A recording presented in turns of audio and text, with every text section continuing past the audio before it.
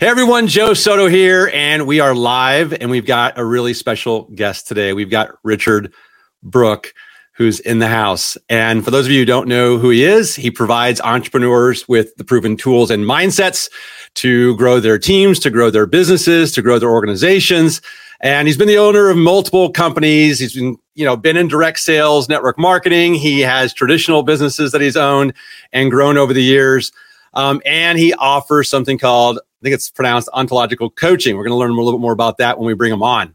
His personal development book, which I'm holding right here and I've read actually numerous times, this is the newest edition, so I was really happy to receive, is called Mach 2 with Your Hair on Fire. It's helped thousands of people break the chains of self-sabotage and create new empowering visions for their lives and businesses. We're going to talk about mastering self-motivation on this episode. Stay with us. I'll be right back with the one and only Richard Brooke. This is the Not Your Average Joe Show, where each week we bring you sales, marketing, and mindset strategies you need to get to your next level. And now, here's your host, international business mentor, Joe Soto.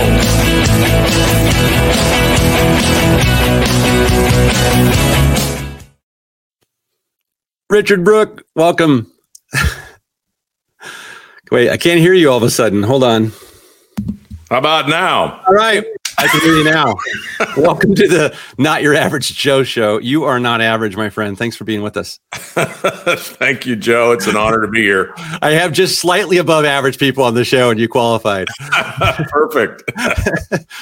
You've got quite a backstory, and as we were talking before we got on here, we have a lot in common without having ever met. I've actually been really connected to you as being part of some of your companies in the past.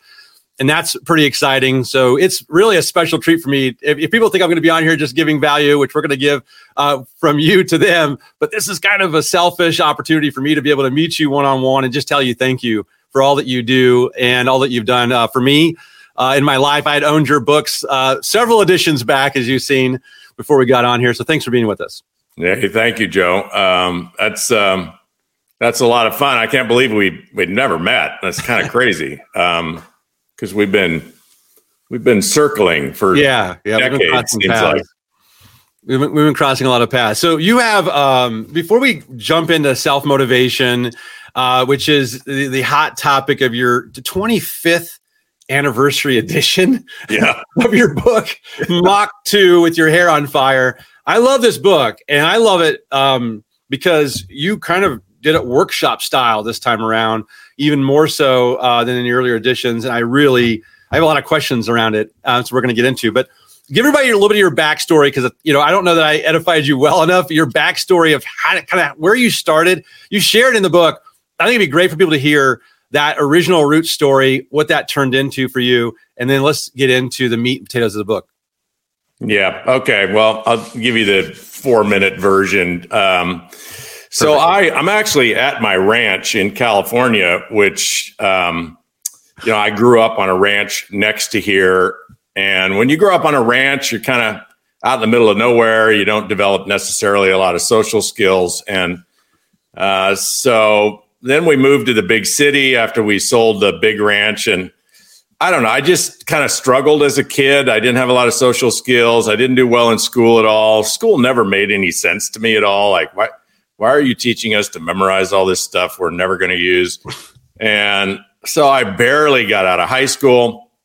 And in an ag community, if you don't get, really good grades and go on to college, you're going to end up back in the ag community, either working on the ranch, the dairy, the farm, or in my case, I ended up working at Foster Farms, which was a chicken processing plant.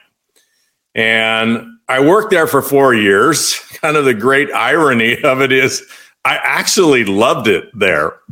And I didn't know anything about vision or goal setting, but I had my whole career at Foster Farms mapped out. And I was going to someday run this chicken plant because the guy that ran it, Mike Hoyt, he had a company car. He had a 1976 Mustang 2. Nice. Which, as we know, is like the worst piece of crap Mustang ever made in the history of Ford Motors. But I wanted that company car and I wanted to run the chicken plant. But 4 years into my career, Foster Farms made a company-wide decision, which they've since reversed, that you couldn't advance any further than I already was without a 4-year college degree. And I was just at a low level of management. And so then kind of backing into what happened. Well, the guy that got me the job at the chicken plant was a really good buddy of mine from high school, Steve Spalding, and he'd already left and gone on to the Ragu spaghetti sauce factory. But he got involved in network marketing. I didn't know anything about it. I'd never heard of Amway, never heard of network marketing or anything like that. He started calling me saying, hey, you got to come to a meeting. We're going to make a lot of money. And I legitimately told him no. And it wasn't that I didn't want to make more money. I'd worked, probably 20 hours a week just to try to get $100 a month raised out of the company. It was the whole idea of getting outside your comfort zone, going to a meeting with strangers, a business meeting. I didn't know what any of that stuff was. And so I just said no because it was just way outside my comfort zone. I didn't want to sell. I hated all that kind of stuff. I was a chicken guy. I was a ranch guy. And so anyway, the policy changed all of a sudden. And the next time I went by Steve's house, he was celebrating his new network marketing career. And so I looked, and the moral of that story is people will adamantly and authentically tell you, no, not ever. But still, 400,000 people a week are joining a company somewhere. And so, it's kind of an old cliche in network marketing, but no doesn't necessarily mean no. It just means the moment you decided to call me, I'm not thinking about this. And that was me. So anyway, I looked at what Steve was doing, and, to my credit, I was very curious. I kept looking. I looked for 3 weeks, and I finally got in, and I failed miserably for a couple of years because I didn't have the skills or the attitude or anything. And then another network marketing cliche, I just happened to sponsor a guy, which I could do a whole day of training on what led up to me actually getting my head right to sponsor this guy. But I sponsored a guy that was a 10. And you and I have a similar story like that. You can be a 2 in network marketing. Yeah. And if you sponsor a 10, well, you're at least a 10. It's not a 12. Right. So that happened for me. And then I sponsored 3 more like him. And gosh, by the time I was 28 years old, Joe, I had 30,000 active people on my team. I was making $40,000 a month in 1981. Wow. And I still use that product today. I just used it yesterday here on the ranch. Amazing. So what I tell people is, I've been on the cover of Success Magazine, and I've served on the board of directors of the DSA and the ethics committee, and I've owned a couple of companies, and I've had a great run.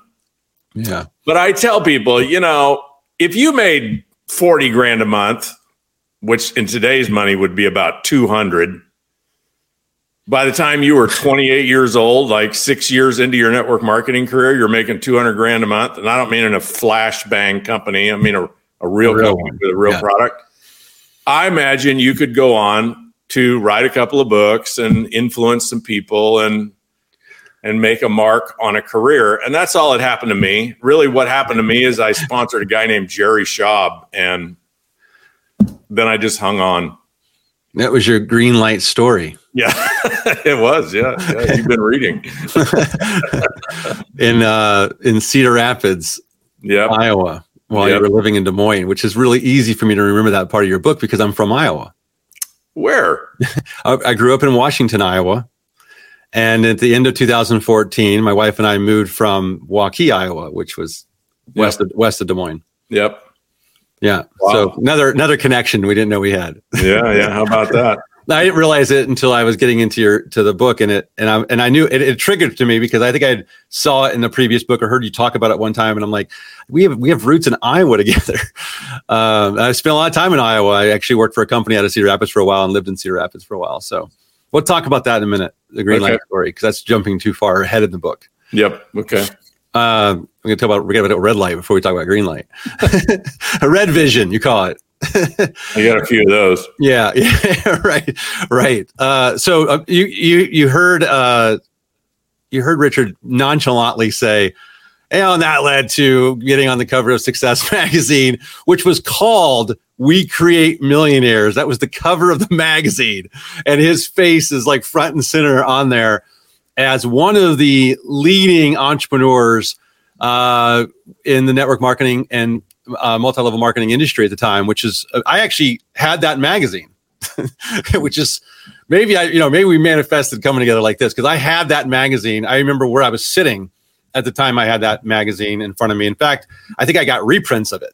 Yep. Because the reprints of that magazine helped with recruiting. And there's a lot of people on here watching this who may not know that I had because the audience I have now, and we didn't go into a lot of this, I now serve a lot of entrepreneurs, a lot of consultants, agency owners, digital marketing people, and so on, because of my recent history in the last decade in that space. But prior to that, I was doing sales training and network marketing, and they were separate, but network marketing had really taken off at one point. I'd met my wife through a network marketing company. So here we are, full circle. All right, let's jump into a couple concepts in the book, because I type up my notes and I just stick them right in front of me. And I actually dictate my notes and then print it out is what I do. So in the book, you kind of lead it off with talking about the stories we tell ourselves, how we self-sabotage ourselves with what you call I am statements that really are have a negative impact on our self-image. Can you talk a little bit about what those I am statements are? Because I believe some people in our audience are going to relate to saying these things, unfortunately, sometimes on a daily basis. So talk to us a little bit about how we do that, how we tell ourselves stories, and what some of these I am statements are. Yeah, well, to kind of give it overall context, if you just look at the planet Earth and look at the history of planet Earth, go back however many thousands of years you want, there's only one species that has risen above their DNA and created something besides an anthill or a burrow or a bird's nest or anything else that animals create. And if you just look around the world, for better or worse, in a lot of cases worse, right? We've been on a trajectory of destroying planet Earth with our creativity. So we're the only species on the planet that can think beyond our DNA. We can create. We have imagination. We make up stories. And it is those stories that become self-fulfilling in our lives. It's the gift. It's also a curse. And so the people that create magnificent manifestations in their life, they just understand that gift of imagination, that gift of creativity, and they understand it can work against you or it can work for you. And then there's sort of a built-in, almost genetic predisposition that's created in early childhood. So in our, what we call formative years, maybe about age prenatal to age 5, we tend to make up our personality based on the world around us. So if we're raised in a beautiful white picket fence family, the Leave It to Beaver kind of family, we're probably going to make up that we're okay, we're loved, we're enough, we're a good person, we deserve to have happiness and joy in our life. But most of us were not raised in that environment. Most of us were raised in a somewhat dysfunctional family, a family where there was stress, where maybe the stress rose to the level of yelling, or maybe it rose to the level of emotional abuse or even violence. And, it doesn't even have to be your parents. It could be just what you're watching on TV at the age of 2 or 3 years old.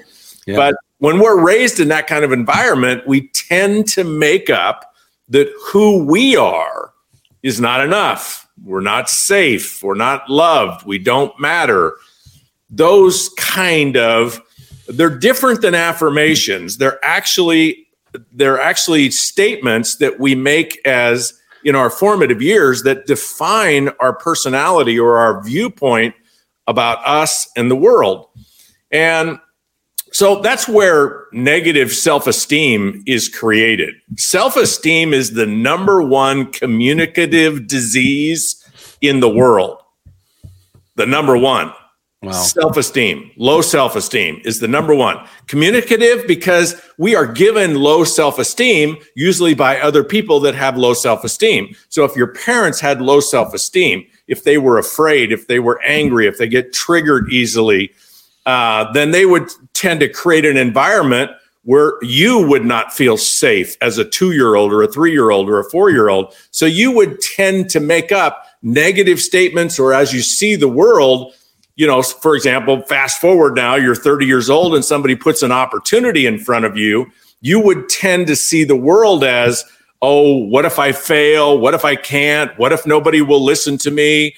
I'm not good enough. Oh, if I make a lot of money, people will hate me. I mean, all kinds of bizarre negative affirmations that are sort of rooted in that childhood self-esteem. And then there's a few of us, not me. I had to actually use my technology to raise myself from the dead.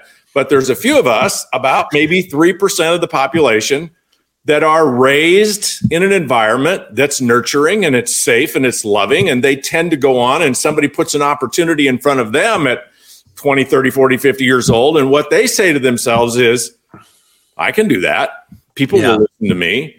I deserve to make more money. I deserve to travel the world. I deserve better health. I deserve better wealth. I deserve more wisdom. I'm not afraid of more wisdom. I'm not afraid of being coached. They make up stories. So it's all based in the story, and the story becomes a self-fulfilling prophecy because the story is what motivates us to lean in or dive in and do the work. Yeah. If you have a story that says, what if I fail? Well, you're not going to engage. Right. I mean, as human beings, we're number one, survivors. So if we think we're going to die, if we think we're going to get rejected, if we think we're going to get humiliated, we don't dive in. We hold back, we hide, we avoid, we go a different direction. But if your story is, I can do this, the whole secret to duplication, Joe, in network marketing is whoever you're being and whatever you're doing as a network marketing leader, that somebody else can duplicate. Yeah. I mean, if the person you're talking to doesn't look at you and listen to you and look what you're putting on the yellow pad or the whatever you're showing them, if they don't say, I can do that. Yeah. You got nothing. And so that might be a convoluted way to answer your question, but I have used that technology to raise myself from a low self-esteem, sabotaging, avoiding, scared to death. And it's all domain specific, Joe. If you put me out in the wilderness, if you give me a knife and put me out in the wilderness and say, I'll see you in a week, well, I'll be, afraid a little bit, but I'll wade in. Why? I know I can survive. Yeah, you'll be okay. If you put me in a suit and you say, here's a briefcase, go walk into the city and sell this stuff, I'm going to run and hide. And so confidence, self-esteem is a lot domain specific, and the masters are the ones who, wherever they're at on the scale, they learn the art of changing their story, which changes their belief system, and then it changes their actions, and it changes their results. And I did that for myself, and anybody can do it if you learn the art and science of how the manifestation process works. This is one of the reasons why you want to give it the impression and be able to impression your children, impress upon them very early on with stuff that might counter what you might not realize you're doing. Yeah. At the same time. And I'll give you an example. I told my daughter yesterday, because she was talking to me about a book that she was reading, and she's a freshman in high school. And she was talking to me about it. It was depressing, like horrible. Like that's a horrible book to be reading. I didn't say that out loud. I just listened to her. And I let her explain what the storyline was, but it was kind of traumatic. It was like horrible, like a novel.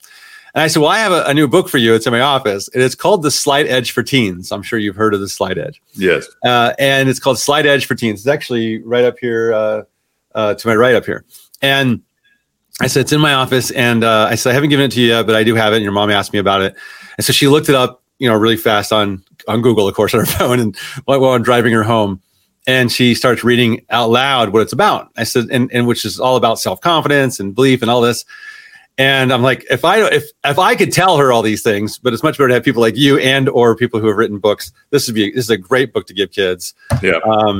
And it'll be next in line, if not, except for my marked up copy won't be. But I think what you said was really hit home. I interviewed a gentleman earlier last week who went from homeless at 12 basically to billionaire today, and actually he went homeless a couple of times but he's really successful multiple times and rebuilding his fortune a couple of times. But he said at 12 years old, he was given Napoleon Hill's Think and Grow Rich. Wow.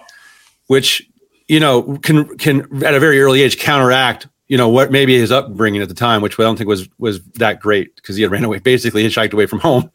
And somebody gave him that book at that early age. But think about how he doesn't have, some of the life experiences yet to muddy that up. And so he just started off with that belief system of I can do it. If I set my mind to it, I can do it. And he did. And, most people overlook that part of his story. They're hearing all these other things that he did. But what you just said about how this can be rooted in really your upbringing, and you have to counteract that with the technology, with the principles in your book. Let's keep moving because there's so much in the book. You give away the secrets of success in your book, and I'm skipping a few questions in the interest of time here. Your stuff on creativity is really interesting and good, and I love that. And one of my friends, mentors, and clients is Michael Gelb, who wrote How to Think Like Leonardo da Vinci. So that was actually a big part of my book. If you guys want to learn his take on creativity, get the book. But you give away the secrets of success in your book. You share an amazing quote that I wrote out, dictated out, because I thought it was really good. You said, because I cry in a movie, I know it is not real. I can accomplish anything to which I set my heart's desire. So you're saying you're watching a movie, it's not real. You're getting emotionally involved and attached. It's having a real visceral emotional attachment to it. Gives you an indication of what? Can you elaborate on that? Yeah. So if there's a secret to success, it's not really a secret, but I remember when The Secret came out, I was so excited. I thought, wow, finally all these pundits are going to tell people how it works instead of keeping it a secret. Why would it be a secret? Why don't we just tell everybody what it is and let everybody use it? Then I watched the whole Secret, and I was just let down at the end because they never told anybody what the secret was. They just telling them it's a secret, and you can learn how to do it. Well, okay, how about you tell us what it is? They never did. I told Bob Proctor that when I interviewed him. I said, why don't you just tell people what it is? And so he came the closest. Yeah, he did. If there's a secret, I made this up as the secret. I'm not saying Bob Proctor agrees with this, but he, of course, understands this. I just isolated it down to, if there's a secret, it's this. And the secret is that to the degree there is clarity, this is like psycho-cybernetics. Good. To the degree there Favorite is book. Clarity. And clarity it's variable, but to the degree there's clarity, the mind, psycho-cybernetics says the mind, but I say it's more than the mind. It's the spiritual self. It's the emotional self. It's the physical self. It's really everything from about here down. From about here down, to the degree there's clarity, cannot tell the difference between a real event and one vividly imagined. And so how's that become the secret to success? Well, if you could train from here down, your spiritual self, your subconscious, your emotional IQ, your physicality, like all of it, if you could train from here down, that, for example, I'll just use business development as an example. Train from here down that you talk to one new potential client, you prospect, it doesn't matter what business you're in. Yeah. You engage with one new potential client a day, 6 days a week, non-negotiable. That's who you are. That's your DNA. It's not something you do. It's who you are. It's part of your identity. If you could train this part of you, that's who you are, and you do it every day, no matter what. You don't have to try to do it. You don't have to be disciplined to do it. You don't have to be committed to do it. It's just who you are. Do it, right? Yeah. Like you do other things. It's part of your routine. Yes. Yeah. If you could train this part of you, that's what you do every day. Let's say you do it every day for 179 days, 5 months and 29 days. If this part of you believed that's who you are and what you do every day, then what do you think you would do on the 180th day? The same thing. Yes, you would do the same thing, just automatically, right? Yeah. Because this part of us cannot tell the difference between if you actually did talk to one person a day every day for 179 days, you look back and you go, oh, that's what I've done for the last 5 months and 29 days. That's what I do every day. That's who I am. That's my track record. That's my habit. That's just what I do. What will I do today? Of course, I'll talk to another person. If it was actually your track record, if it was a real experience, you would consciously say, it's the truth about me. Mm-hmm. It's not a story. It's not a vision. It's not a goal. It's not an affirmation. You would say it's the truth, right? Because why? Well, because I actually did it, right? So I'm not, telling myself a lie. I'm not motivating myself. I actually did it. This is my track record. 5 months, 29 days, talk to one person a day, every day. What am I going to do today? Oh, bet $1 million I'll talk to another person.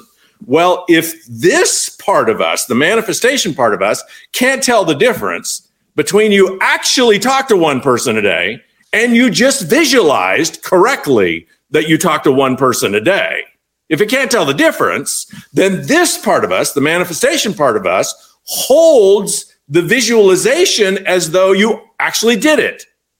Yeah. So then what do you think you would do on the 180th day? You would do the same thing that you hold as the truth. So what we're doing through this secret is we're collapsing visualization with truth. Because the way we hold it, most of us is, well, if I actually did it every day, then of course I would do it on the 180th day. But that's different than if I set a goal to do it, or I'm doing affirmations, or I have a vision about doing it. It's actually not different if you do it correctly, because this part of us does not discern. How do I know that? Because you and I can sit in a movie. Yeah. And we can know for a fact none of this happened. Right. None of it happened. Yeah. Somebody died, big love story, and somebody died. No, they didn't actually die. In fact, they're sitting on their balcony in Malibu right now, looking at the ocean, reading a script for their next movie. Right. They're not dead. Nobody's got their heart broke. None of this happened. The person who's like the girl who's walking through her house in dark at night, and there's somebody behind the door with the knife, and we're like, your wife or whoever you're with, you will get it in your body. You may not go to the point where she goes, how come she doesn't see him? Yeah. Right? Freaking out in a movie where she knows in an hour we're going to get up and we're going to go have dinner. Brilliant. So this part of us responds in the movie because movies are enough clarity.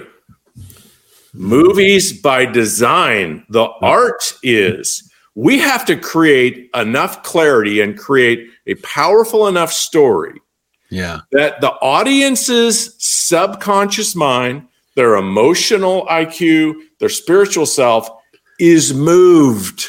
Yeah. And they're down to their bones. If the audience is moved, then the audience can't tell the difference between a real experience and one vividly imagined. Yeah. And now we get Oscars. So our job in the art of manifestation is learn how all this mechanism works and create an art out of writing visions. Most people, when I ask them what their vision is, they get it all wrong. They tell me what they want their vision to be. Oh, my vision is to, double my income, or do this or do that, or do this or do that. I said, no. That's what you want your vision to be. When I ask you what your vision is, how you really want to answer that is tell me what you've been doing relative to that domain for the last 90 days. Wow. Yeah. You tell me what you've been doing for the last 90 days, that's your vision. That other thing you're playing with, that's what you want your vision to be. And that's good. That's a start. Yeah. What are you living? Right. And the only way you know that is just look at your track record. Yeah. Amazing. I love this example of how you just walked us through that and related it to watching a movie. If you watch an episode of Dateline or Nightline or one of these, like true crime type stories, and it's a real documentation of what's happened, and you have an emotional effect, it isn't any different. You can actually match that up to a movie that you go to that is about a crime or something similar that is not true. You still feel the same. It still has the same impact on you. And not only seeing a movie and getting so emotionally involved in that can have that impact, but it can be so strong. You may go to bed and dream about it. Yeah, for sure. And wake up having nightmares about something that was completely false. But that is what you're saying, a baseline for understanding what your mind and what you're capable of doing if you do it the correct way. Yeah. And keep visualizing. in mind, that's the best example of how to visualize that I've heard from anyone, actually, and how it works. The story that we say is true. Oh, I watched a Dateline or 2020, and that was a true story. Well, we decided it was true because somebody on TV told us it was true. Yeah, that's another great point. What if they lied? Yeah, right. They do all the time. Right? Yeah, what? The media lies? What? You're kidding me. Yeah. Don't ruin it for everyone. All we have to do is decide whoever's telling us is an authority figure. We don't even vet the story, right? We just, they're an authority figure, therefore the story is true. Yeah. That's why parenting is so huge, because what we tell our children, they hold us as, we're the Walter Cronkite of the world. When we tell our kids something, they don't vet it. Right. I mean, they do if they're teenagers, right? But I'm talking about if they're 2 or 3 or 4 years old, right. They don't Google it. Right. They don't challenge us. They just take it in. The elf on the shelf has powers. My 3-year-old told me the other day. I'm like, he goes, it has powers. I'm like, if only everybody could be this easily persuaded. Yeah. For now, until he figures out how to climb and grab it.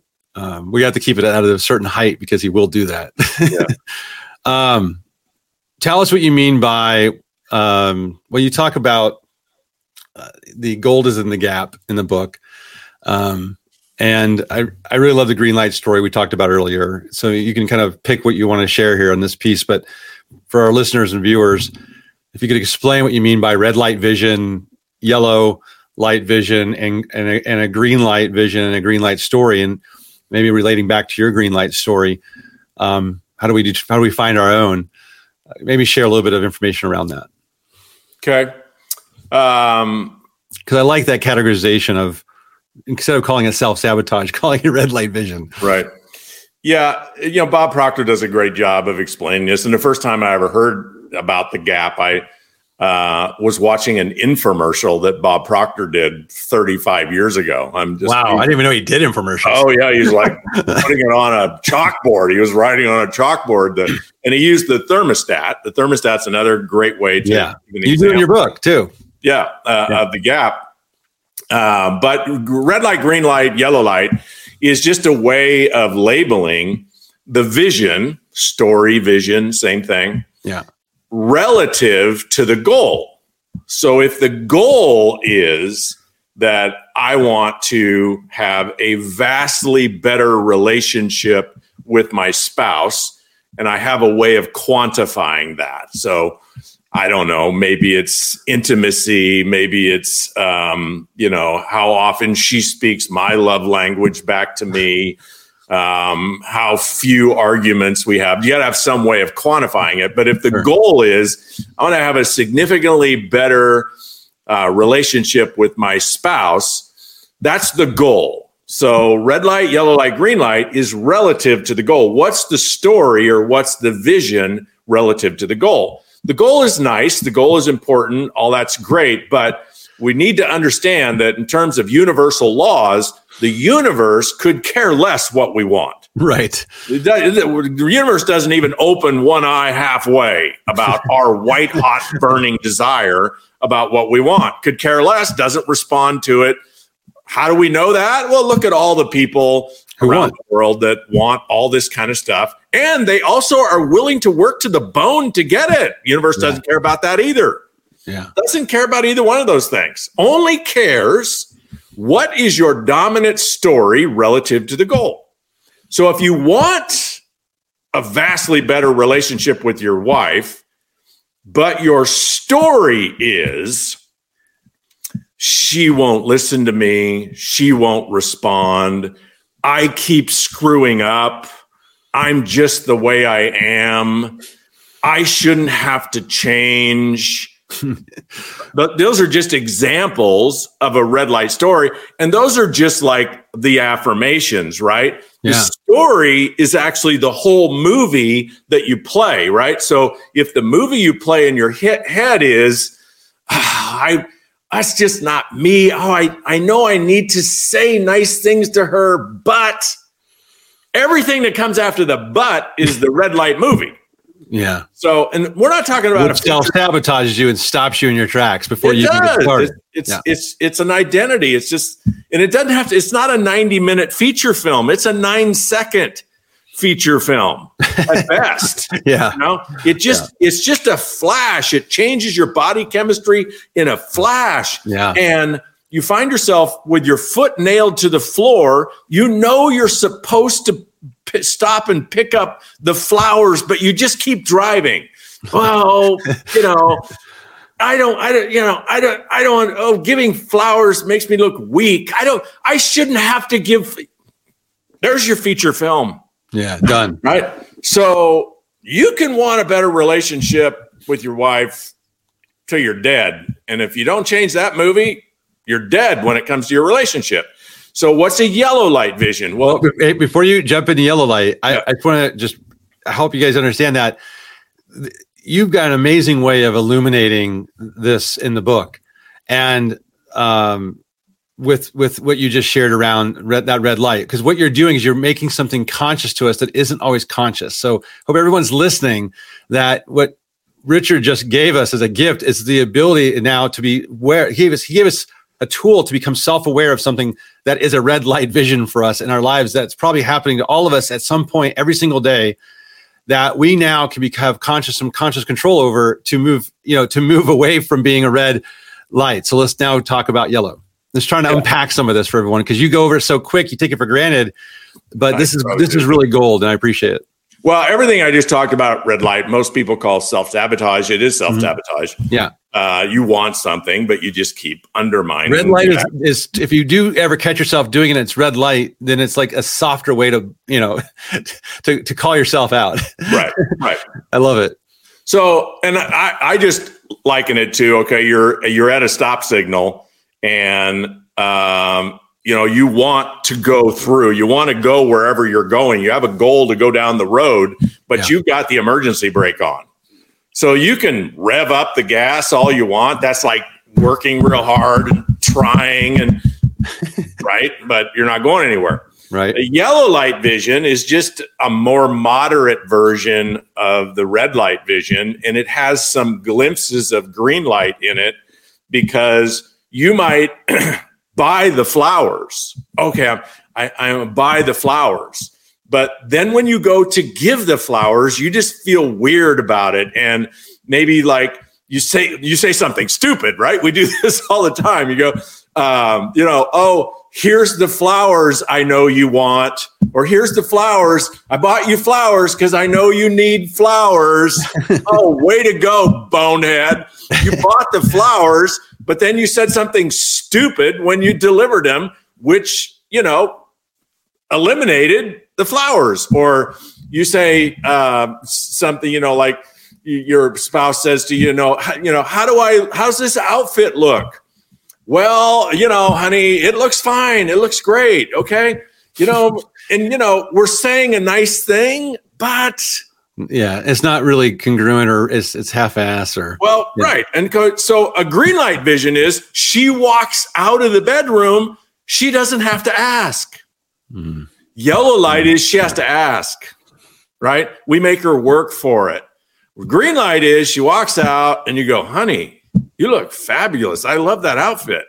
And, just notice, men, I'm talking to men here, but everybody, just notice. We're all taking notes. When I say those words, do you lean into those words, or do you kind of go, oh, I don't know, wow, really? What a wimp. Okay, you got a yellow light around your relationship, because a green light vision, you want to significantly improve the relationship with your spouse, and you see every opportunity to do, be, and speak actions that affirm your goal, that are in line with your goal. So this is where reticular activator comes in. Shall I go there? Yeah, please. Yeah, fancy word for a filtering system. Yeah. So the theory, or the neuroscience, not a theory, is that there's so much stimuli available to our senses all the time that if we let it all in, we would just melt. We'd just go crazy. We'd be in total overwhelm. And so there's this filtering system. It's technically called the reticular activator, which by design only lets things in that we declare are important to us. And I don't remember the first person to use this example, but it's a real easy one. So notice how once you decide that you want to buy a particular model car or motorcycle or boat or RV or color, model, so you lock in on it.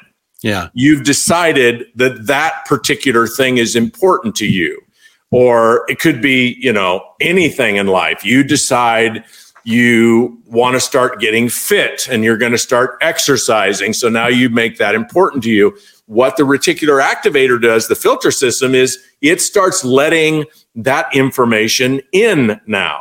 So in the classic example, you decided you want to buy a red Mustang, and all of a sudden you start seeing red Mustangs everywhere. And you think, wow, everybody's starting to buy red Mustangs. No, they already had them. You just didn't see them before. You had a scotoma, another technical term, which blinded you from seeing all the red Mustangs, because you would just be overwhelmed, because if you saw all the red Mustangs, you'd also see all the yellow, blue, white, black, orange, multicolored Mustangs, plus every other car on the planet. Yeah. And you'd be driving down the road wow, look at all these cars. Yeah. And now you drive down the road and the only ones you see are the red Mustangs. So if you have a green light vision, you driving home at night after work, you see the flower stand. Of all the businesses that go by your peripheral vision, you see the flower stand. And it triggers you. You pull off, or you see the quote on social media that, oh, I got to send that to my wife. Why do you see that quote? Because you made edifying your relationship important to you. So your filter system starts letting stuff in. Now, most people call that actually creativity. So we think, oh, I'm so creative that, I'm manifesting all of this stuff, out of thin air, right? So I'm just sitting here vibrating, and, opportunities coming to me and ideas are coming to me. Well, maybe. I'm not disputing that the spiritual being can't sit there and vibrate and just have money rain out of the ceiling. Maybe. But what's more likely is you're just seeing opportunity that you never saw before because you declared, if you want to move it to money, to let it in. Yeah, you declared, I'm doubling my income this year.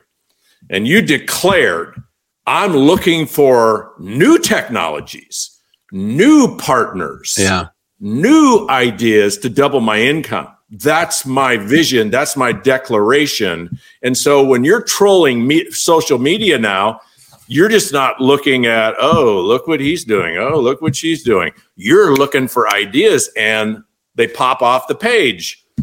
That's manifestation.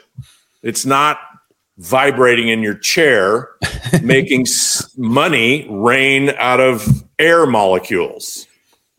Yeah, and you dive richly into this in the book. You go on to talk about getting clear on the values, your gifts, your strengths. And I think, sometimes people struggle with this because in order to do this, in order to let this stuff in, I think it all correlates to what you were saying much earlier, which was around self-esteem and self-image, to allow yourself to recognize what your gifts and strengths are. Why do you think people struggle with that? Well, they struggle with it because it's like water to a fish. Our self-esteem, until we do enough work to become self-aware, our self-esteem is like water to a fish. We don't know any different. We don't have any perspective. We think it's just who we are. And we're who we are. And you actually can lead to a little bit of insanity if you start to interject the idea that, well, you're not who you are. You actually could be somebody different. And you leave people with the idea of their identityless. So when you go through transformation, it's really valuable to go through transformation with a really good coach or a really good community, because there's a period of time where the king or queen has no clothes. You're going through a transformation of identity. You don't own who you used to be. You're moving into who you want to be. And you go through this process where you're kind of walking on thin ice, right? You're not stable. You're not sure who you are. And that can be a little scary, make you a little bit crazy, because most people hold it that we are who we are and there's nothing we can do about it. And it'd be futile to even try to change. And I don't want to change. If you've spent the last 40 years in that skin, well, the only way to stay sane about it is you have to actually start rationalizing it and falling in love with it. And what that sounds like is, I may be a jerk. Well, actually, a buddy of mine, this is a high school buddy of mine. This is his favorite saying. I might be dirt, but I'm good dirt. So that's his way of falling in love with his low self-esteem. And he does have low self-esteem. His core identity is that he's not worthwhile. He's worthless. And he's found a way to kind of justify it or make it okay. It's how he makes a joke about it. Yeah. Otherwise, because he has made a decent life for himself. So he's not homeless. He's not a drug addict. Right. He's not, he's not in jail. He hasn't ruined his life. He's made a good life. And the way he did it was he kind of put this spin on, I'm really a piece of crap, but, I don't smell bad. So, kind of keeps him sane in the world. And most people kind of figure out how to get sane around their low self-esteem, and they survive, and they even do fairly well. And some people take their low self-esteem. Some of the biggest success stories on the planet, Joe, are people with chronic low self-esteem. because they spend their entire life trying to prove that they're enough. Yeah. So they become a billionaire because they have a story that, well, if I'm a billionaire, no one can reject me. Yeah. And then success really is just subjective, because I wouldn't call that success, right? Right. But they do. Right. They do. Yeah. Sometimes it's sports. Sometimes it's money. Sometimes true. How pretty their spouse is.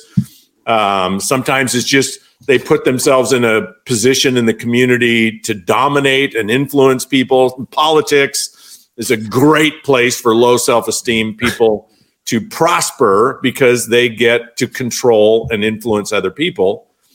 So,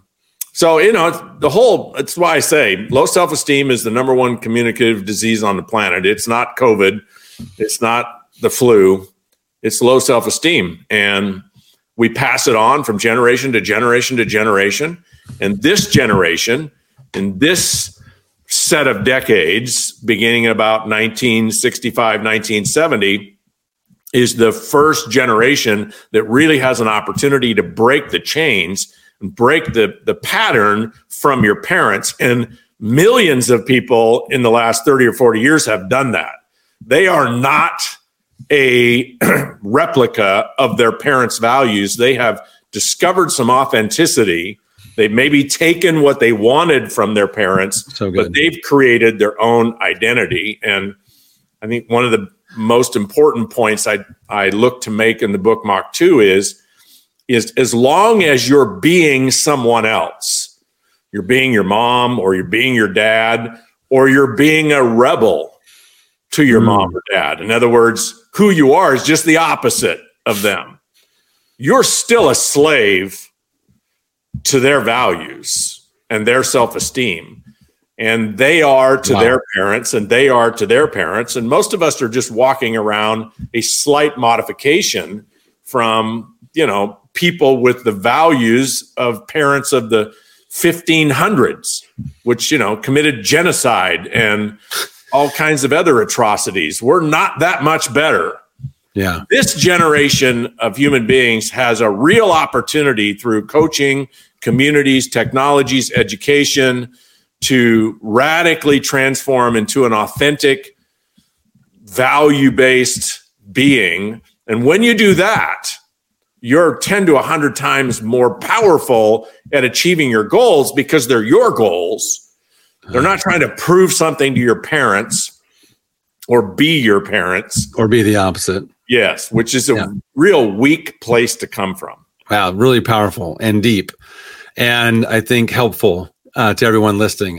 This is the part of the interview you rewind a couple of times to hear that so it sinks in. So often we say things like, I get that from my dad, or I'm just like my dad, or I don't want to be like my dad, or I don't want to be like my mom, and we live in this bubble of connecting ourselves, like you said, attached to that value system that isn't serving us, versus developing our own, which is what you workshop people through in the book as well. And you have you kind of end it with writing a film script for your life, which I love. And you talk about, vision without action is just a fantasy, and you kind of give people a way to, like I said, workshop themselves into a stage, like, hey, I'm going to write the script of what I want my life to look like. And so you can create your own values. You can claim and declare your own gifts and strengths, which I think is really powerful. And what makes your book so important, and really not the book, the work that you do. The book is just a glimpse. In fact, I can tell everybody that this interview, you got more, even more out of it than if you read the book and watched this interview. It's like the ultimate combination here, because what you just gave in here helped me understand pieces of the book better, which I'm like, now I understand that part of the book a little bit better because of how you went into it. And so I appreciate you taking the time. We've gone way over our time. Last piece that I just want to, if you don't mind, just touching on this. This is the longest interview I think I've done in a long time. And I appreciate you taking the time to share is that and I think this is really important for people in all different types of businesses. You say that you need to fall in love with the process, and that you believe that's the secret sauce. And process to doing business, process to prospecting, process to doing things that are duplicatable. Talk a little bit about what you mean by falling in love with the process, and how does somebody do that? Because a lot of times we think, well, I'm not motivated to do stuff that's maybe I might be telling a story myself. Now I know it's telling a story that seems mundane, or that seems repetitive, or that seems like how do I get myself up to do that over and over again? Why aren't we talking about setting our hair on fire and getting motivated here? So there's some conflicting stories we tell ourselves, or at least I tell myself, that I think others might share in falling in love with the process. How do we do it? Yeah, well, when I wrote the book in 1995, I didn't know much about that concept at all. And so the idea, I totally rewrote the book a couple of years ago. So it incorporates this idea. But originally, the people that coached me and trained me, the idea was, set a goal, and you want a big, hairy goal, right? You want a big transformational goal, great big thing. And so goal setting is one technology that's super, super valuable. But vision and self-motivation is a totally different technology that actually conflicts with goal setting in some ways. But if you learn how to marry the two, wow, you can really produce magnificent results. But the whole paradigm was pick something, some place, some state of being, some income level, some movie out in the future, which is really not time-based, but transformation-based. So if you're making $100,000 a year now, the whole idea is visualize what it'll be like to make $250,000 a year, $500,000 a year. So visualize the end result is the point. Yeah. That's the paradigm up until I started studying falling in love with the process. And this is just transformational. This just sets all achievement technology on its ear. And the idea is this. So the process of vision and self-motivation is you want to get clarity and define the vision, create that movie. And then the process of spaced repetition is you want to teach the part of you that's the manifestation part of you to believe in the inevitability of the story. But it's not the kind of belief where it's evidence-based or rationale-based. It's just spaced repetition-based, right? I know if I do this over and over, I will get X. If you take a kid and tell a kid over and over and over and over and over again, this is the way the world works, they don't need any proof. They don't need any rationale. They just become an adult, and now they're telling people, oh, by the way, this is the way the world works. Well, how do you know that? Well, I just know it. Well, actually, it's because your dad told you 7,500 times that's the way the world works, right? And there's it could be not the way the world works, but you are embody that it's that way, right? Yeah. So the process of teaching the manifestation part of us that something is true, that's a bigger challenge if the idea that you're looking to teach it is, well, I earn 5 times as much money as I actually earn. So I'm trying to take the idea of 5Xing my income and teaching the part of me that can't tell the difference over and over and over again that I actually do earn 5 times the income. Now, it's very doable. You can do that, and you can all of a sudden start to be the kind of person that thinks and sees and has a reticular activator of 5 times the income. But here's something that's 1,000,000 times easier. And just ask the question, what do I need to do every day that I'm not doing now to 5X my income? As a coach, Joe, I mean, you and I ask that question all the time. Yep. What do you need to do different? What's the plan? What's the strategy? What's the actions, right? Okay, great. You want to earn 5 times your income? You can sit there and vibrate on the vision, 5Xing my income. What do you actually need to do every day? Let's get down to daily. And, the thing is, success is not that complicated. So if you're earning $100,000 a year now, you and I could take just about anybody. We don't even need to be an expert in their field. We can ask them because they know they're the expert. They know they're just not, they don't have the knowledge organized in a way that will produce the result. So you ask enough questions, you and I both have a background in network marketing. So, you could just ask a network marketer, okay, you want to go from $100,000 to $500,000 a year? Well, how many people did you personally enroll in the last 24 months? 17. Okay, well, what if you enrolled 77? Right? And what would you need to do every day in order to do that? Exactly. Okay. How many people do you talk to about your products and your opportunity every day? Well, I don't talk to people every day. Okay. Well, what if you talk to 2 people every day and you did that for 6 months? You're not going to 5x your income 12 months from now. But if you extrapolate that out, you and I know that's a proven formula. You're a deadlock cinch for 5xing your income as long as you're in the right opportunity, right? Whether it's real estate or you're selling mortgages, or somebody's like, okay, I weigh 175 pounds. I want to weigh 200 pounds. I want to be able to, deadlift twice as much weight as I can now. Pretty simple. Yeah. Change what you do every day. Now, when it comes, so you say, well, how do I get motivated to talk to 2 people a day or go to the gym every day? I don't want to. I don't like doing that. Okay, that's just a story, right? You say you don't want to, you don't like doing that. Okay, you don't like going to the gym every day? No, I don't. What if I gave you $1,000 every day to go to the gym every day for an hour? 30 grand a month. If I gave you 30 grand a month to go to the gym every day, now would you like going to the gym? Oh, yeah, sure. The gym would be great. Brilliant. Okay. So let's just rehearse the idea of, oh, yeah, the gym would be great. You have the capability to make up a story that the gym every day would be great.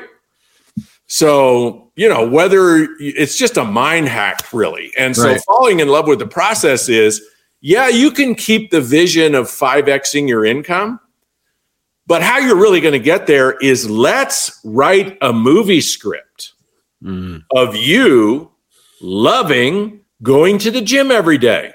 You say, well, how do I do that? Okay, well, tell me about the movie script now. What don't you like about going to the gym every day? Well, and you'll tell me, right? It's too hard. It hurts. I don't have time. Okay, that's a red light movie. You're never going to the gym. I don't care how disciplined you are. I don't care how committed you are. I mean, this will make some people mad, but discipline and commitment are bankrupt concepts. You're making me mad. Belong to people that aren't motivated. If you're not motivated, well, you better find some discipline or commitment. But all that's going to have you do is show up to the gym like, well, here I am at the gym again every day. Sooner or later, you need to create a story. Just make it up. Let's brainstorm it. What could the gym look like, feel like, sound like? What if you went to a gym and there were nothing but hot chicks in the gym? Maybe you need to create a story about let's not go to the muscle man sweaty gym where everybody there's twice as big as you. How about you go to the yoga class where there's nothing but hot chicks? Then would you go to the gym every day? Okay, so you just brainstorm, right? And so like when I'm talking to people about new business development, oh, why don't you talk to 2 people a day? Well, I'm afraid they're going to say no. And so you just work through that. Okay, well, what if your objective, instead of trying to sell them every day, what if you just got to know them? Instead of trying to make a sale every day, what if your objective was make a new friend every day? Learn something. That changes the story right there. Yeah. Change the story. That's a different movie. Making a friend with somebody than selling someone, and how that'll play out might end up being green light for you. Yeah. So you just brainstorm, perhaps with somebody, until you can create a story where you say, well, if it was like that, I would do it. Okay, let's make the vision like that. And then that's the one that you rehearse over and over and over and over again. And it might take you 2 or 3 or 4 weeks of studying that vision before you start to lean into, okay, now I'm going to start talking to more people. And it becomes who you are more often. That's the process of falling in love with the process. And when you nail that, then all the big, hairy goals are inevitable. I mean, you're just on a deadlock cinch track. Because everything in life that we want to achieve, there's a formula for it. If anybody else has ever done it, there's a formula. And you can pretty much find out what it is. You can just ask them, how'd you do it? Yeah. And a lot of times that answer isn't in just the behavioral actions they took, but the mental rehearsals that they did in their head that they maybe weren't even that consciously aware of, but you can still model from them with the right questions. Yep. Really powerful.